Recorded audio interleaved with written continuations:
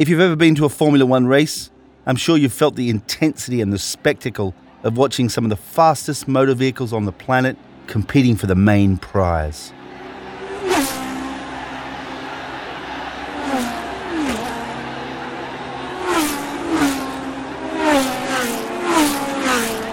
Motorsports display the accomplishments of human ingenuity and engineering, but at the same time gives us a glimpse at our gluttonous pursuit for more, regardless of the costs involved. So in the rapidly changing world, can the foundations of motorsports change to remain relevant with our new ecological values?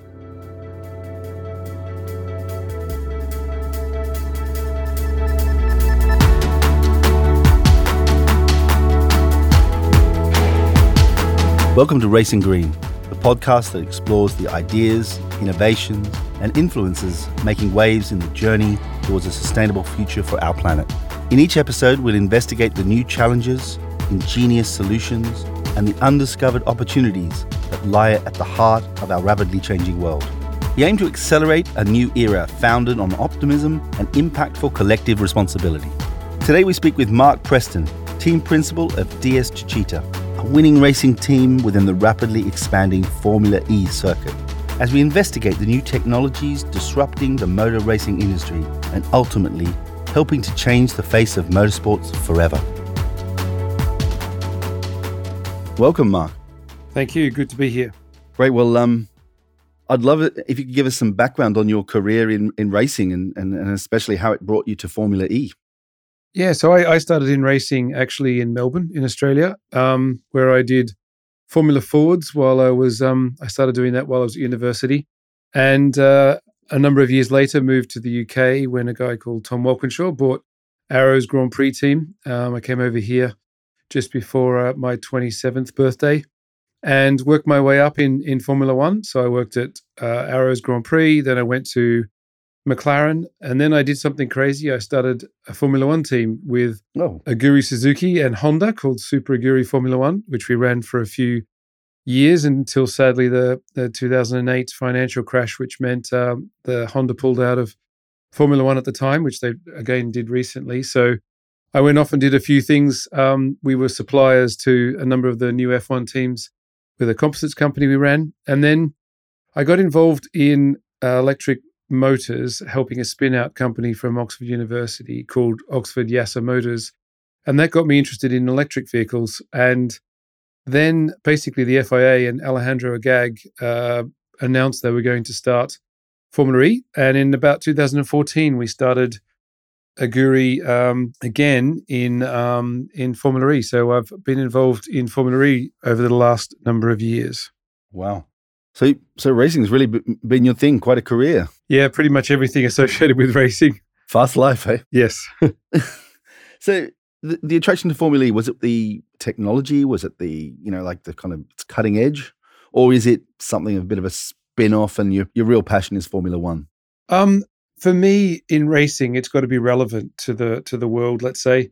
And I was starting to find that Formula One was not really heading in a direction I felt that was headed for the future. And when I started looking at electric vehicles, I realized that, they were the future. And I mean, this is back in 2009, by the way. Oh, wow. Yeah. When, if everybody's been watched Top Gear, there was a crazy car they had on in 2008 or 9. They made themselves in Oxfordshire.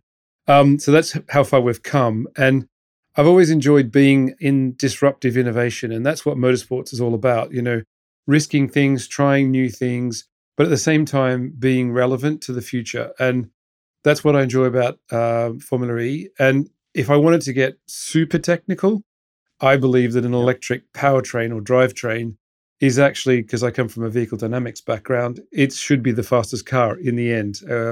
So I think in terms of outright performance, right at this minute, Formula One is faster, but as time goes on, we're getting quicker and quicker all the time. Okay, so actually, there's going to be a competition one day between the Formula One and Formula E for who's the fastest of your race-off. It could be. I mean, at the moment, we're at about 250 kilowatts, and they are probably up in the 500-600 range or more. But our next generation of Formula E cars, which is coming up soon, will jump to 350 kilowatts. I mean, that's getting to be quite a powerful car. That's like 500 horsepower. It's quite exciting that the rate of development we're having in Formula E. Wow. Okay. Well, I'd love to get a little bit later into the kind of the impact of technology and what it's going to have on the general car industry and how that technological developments are going to help us as consumers as well. But if you could first just give us a sort of a picture of the Formula E competition. We know it's electric cars, but its history and its main purpose. Sure. I mean, for the future, we see that electric vehicles will be the most use to the climate, let's say, in cities and especially mega cities. So, that's the Londons, Paris, New York, those and other cities around the world that we travel to. So we race in cities. So we're actually going to Saudi Arabia next week, and we're going to race in one of the oldest cities there in the world. And then we'll move on to places like Rome. We'll be downtown in Rome. Wow. We would have been in Paris, but given the situation at the moment, we're actually too close to the center of town in Paris, I think, for the moment. So it's city racing, electric vehicles and city racing. It's very tight and twisty. The circuits are, as one of the drivers explained to me, the walls come at you pretty fast in Formula E. And this is a guy who'd won Le Mans 3 times and is used to driving at 400 kilometers an hour. So he was just saying, it's fast and furious in a city track. So electric vehicles, city tracks, which makes it great for fans and stuff to, come and visit the racetrack. It's not like you're out in the middle of nowhere. So it's a really exciting series and really cool for the future. And there are 12 teams involved, is that right? Yep, 12 teams, and I was one of the first teams in Formula E, so I've been here since the beginning. But now we have everybody from Porsche, Mercedes, BMW. We're with DS Automobiles, which is part of a new group called Stellantis, which is a very large group of automobile companies, and people like Nissan, Mahindra. So there's a lot of big competition that we're in at the moment. Wow.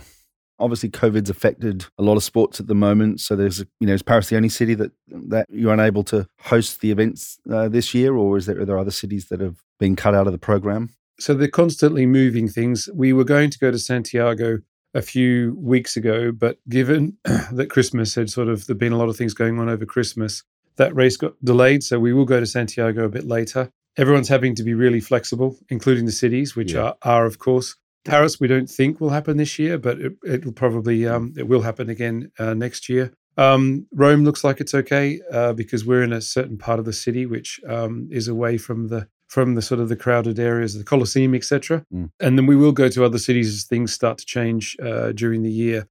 Things have to stay fairly fluid, but the good thing is we've already run an event in Berlin last year for the final races of our series, and that was all under the same protocols, COVID protocols as the Bundesliga football.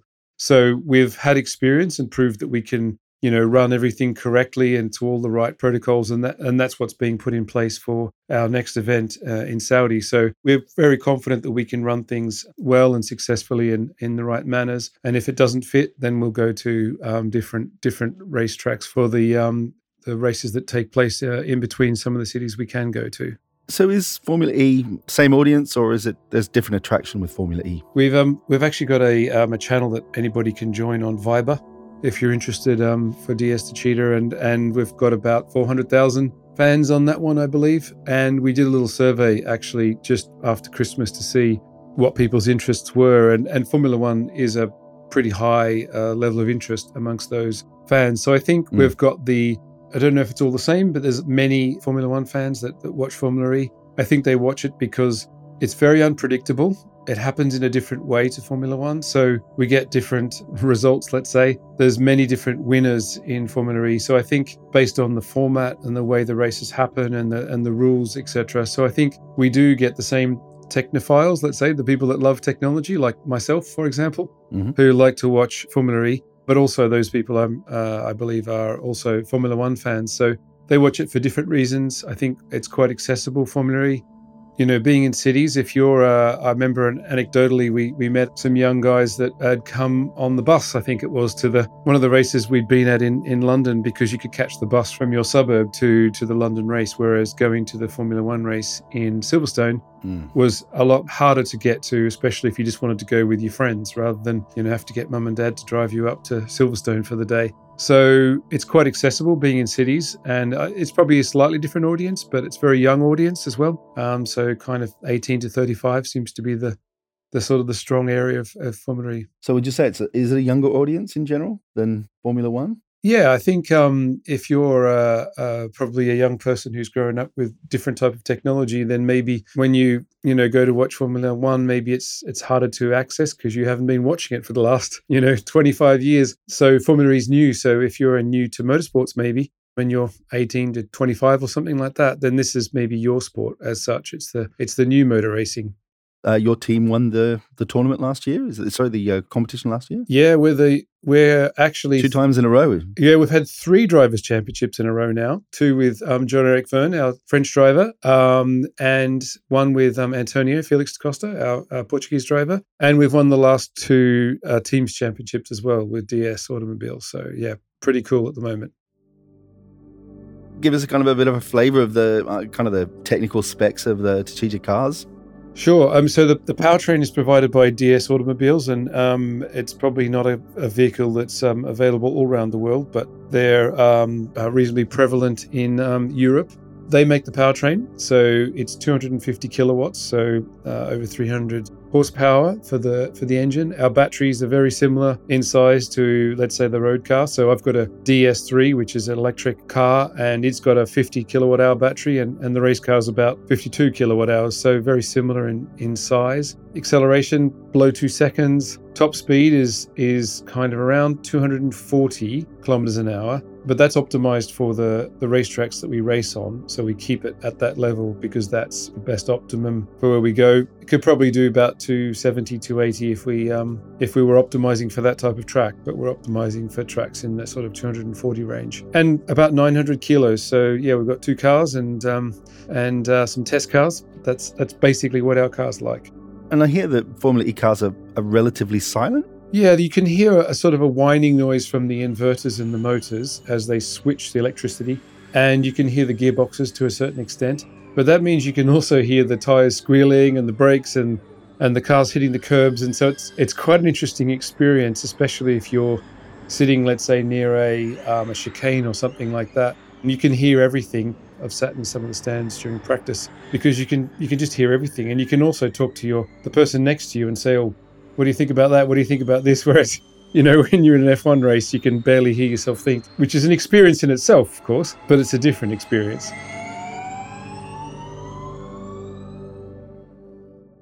So just back to sort of this dynamics of, the relatively new competition, and has it got a sort of a startup sort of feel about it? I mean, you've been in Formula One where it seems like serious business and there's a lot of money thrown at it, but the team dynamics now, and is it sort of a very collaborative or is it fierce competition between the teams, or what does it feel like to be working in a team in such a new competition, really? I mean, it's changed a lot since the beginning. One of my old professors, I did my MBA at Oxford University here, and he said, well, you're kind of a startup in a startup. So the teams were startups and the series was a startup back, 6 years ago. So it's getting to be a long time now. I think you really saw the big step changes. In the first year, everybody was trying to get things together and figure out if you could even go racing with an electric car. Some people didn't even think we could do it. So the first race, they went, oh, okay, you can actually do electric race cars. And then we came to, that was the generation 1 of the car. We introduced the generation 2 of the car in season 5, which was now 2 years ago. And there's a generation 3 coming up in another 2 years' time. And now having Porsche, Mercedes, and those guys who are used to racing at the highest level in the world in F1 and in Le Mans, for example, I think they've pushed us a lot harder, and the professionalism is jumping really a lot every year. And I think we're maybe not quite the same as F1 yet, but certainly because hopefully we'll be slightly different to them in what we're going to achieve in the future. But I think we've come a long way in the 6 years. And so as we go into season 7, it's a different place than it was in season 1. But I do believe we're still very collaborative, and everybody's still pushing for what can happen, and should we make any changes? Are there any interesting ideas that we can have for the future that makes the sport more exciting? So everyone's still very collaborative, but not quite as much of a startup as we used to be. And I'd imagine the types of suppliers or partners that you're working with to create the cars might be quite different to the traditional F1. Or is, Formula One already just so high tech anyway that it's a very similar set of suppliers? I think actually Formula One introduced KERS, the Kinetic Energy Recovery System, back in, I think it was 2009.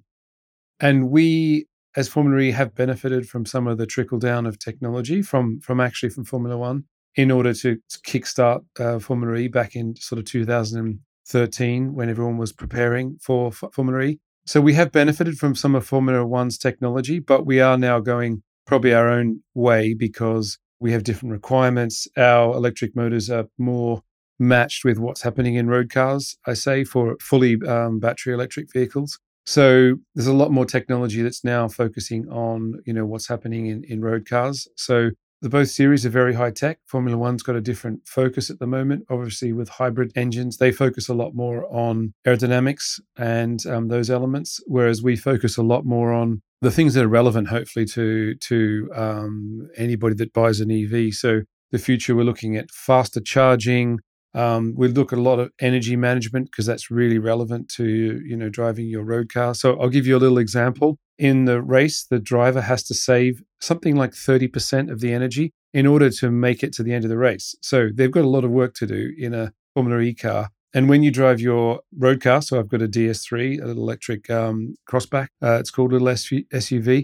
It has very similar things. So you can also save energy in that car. I know that one of the hybrids of DSs, you can save up to about 30% of energy in a road car as well. So it's fun to try and compare, driving styles to what's happening in Formula E. So I like it because it's very relevant to what's happening in road cars. Wow. With your sort of technical hat on now, what do you think the benefits or the technologies that are going to come directly from the Formula E competition into consumer vehicles? There's been a lot of innovation that has happened in Formula One that's then led into improvements in cars, etc. But it does feel like, there's a new type of car emerging, and that's the electric car rapidly on the streets of all cities all over the world. And your competition is really sort of in tune with that. Yeah, I mean, we were talking with DS the other day. We had a launch. They launched one of their new vehicles, and we also had a partners conference, and the technical boss of DS Performance was giving us a bit of a rundown on what they'd found over the years, because they've been involved in Formula E from the beginning, basically. And it's funny because in racing, you're taking a lot of risks. So a road car will be on the road for, let's say, 10, 15 years or more. And therefore, you can't make mistakes, when you design a new road car. So when they started in Formula E, they were really actually trying to define what some of the things would be important in a race car that therefore would be important in a road car. So a lot of the initial energy management development was learning for the guys in their development departments. If you look at season 1, all the cars had gearboxes. So we had 5-speed gearboxes in season 1. And now I'm pretty sure all the cars are a single speed, and that's helped to define that in road cars as well. So it's funny because in racing, when you get confidence, because you can take a lot more risk in racing. If something goes wrong in racing, you can fix it, change the car. Mm-hmm. You homologate the cars every year, but if you come up with a new idea, you can change the design every year. So by taking more risk and experimenting more in motor racing, you help to guide and showcase what's possible in road cars. And I know that the guys use a lot of the tools as well. So the design tools that they use in the race cars, they can be used in the road cars to make a better road car. Okay. What's the length of the race and what's the range of your vehicles? Yes, actually, I was doing some comparisons to the road cars over the last few days. And basically, the races are 45 minutes long plus one lap. And that makes it quite hard to predict how many laps in the race, because the 45 minutes could take slightly longer or slightly less. So you see sometimes on the track, some people running out of energy because they miscalculated how many laps would be in the race because it's based on time.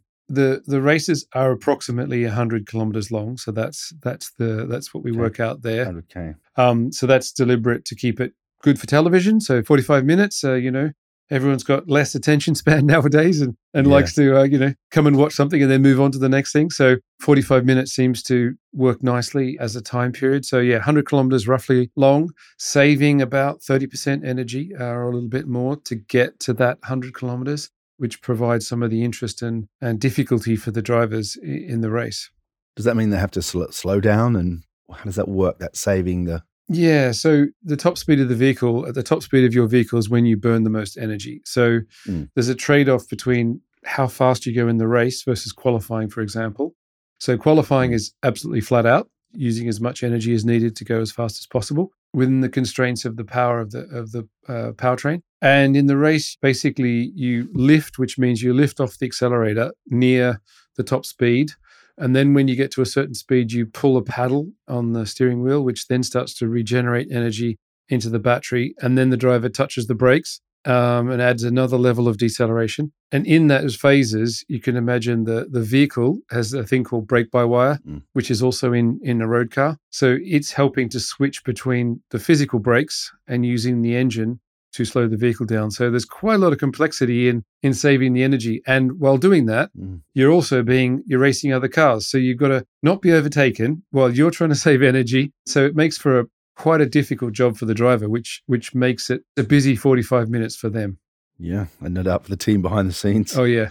Obviously no pit stops in that 45 minutes? No, we don't have pit stops at the moment. We had some in the first seasons. We actually swapped cars in the first seasons, but now we don't have pit stop. But there's discussions about maybe doing pit stops again in the future to recharge.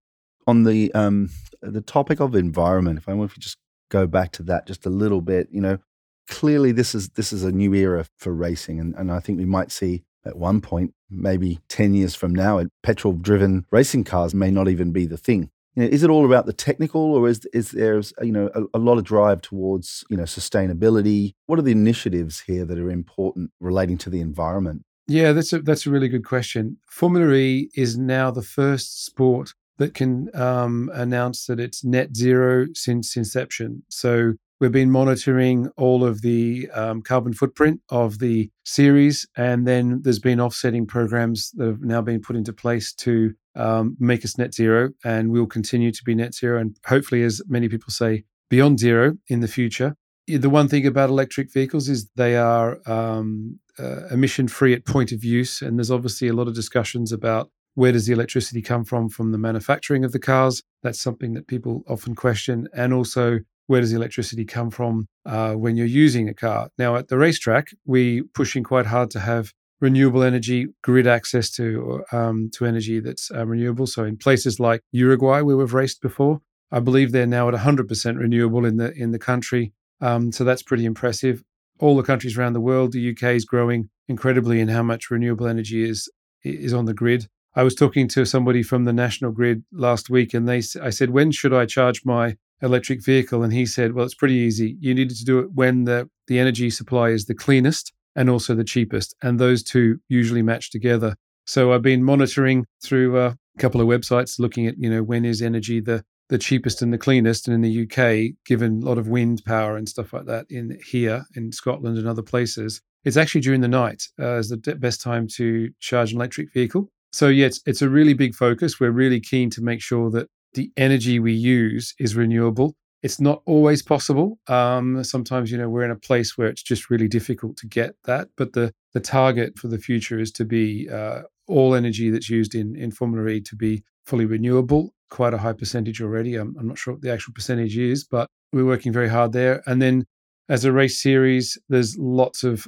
things going on. We've got a partnership with the Big Cat Sanctuary. So as our team name is to cheetah, obviously the word cheetah is in that name. And we've got a partnership with the Big Cat Sanctuary in the UK, where we support them. Both cars have the names of the cheetahs, two of the cheetahs at the sanctuary.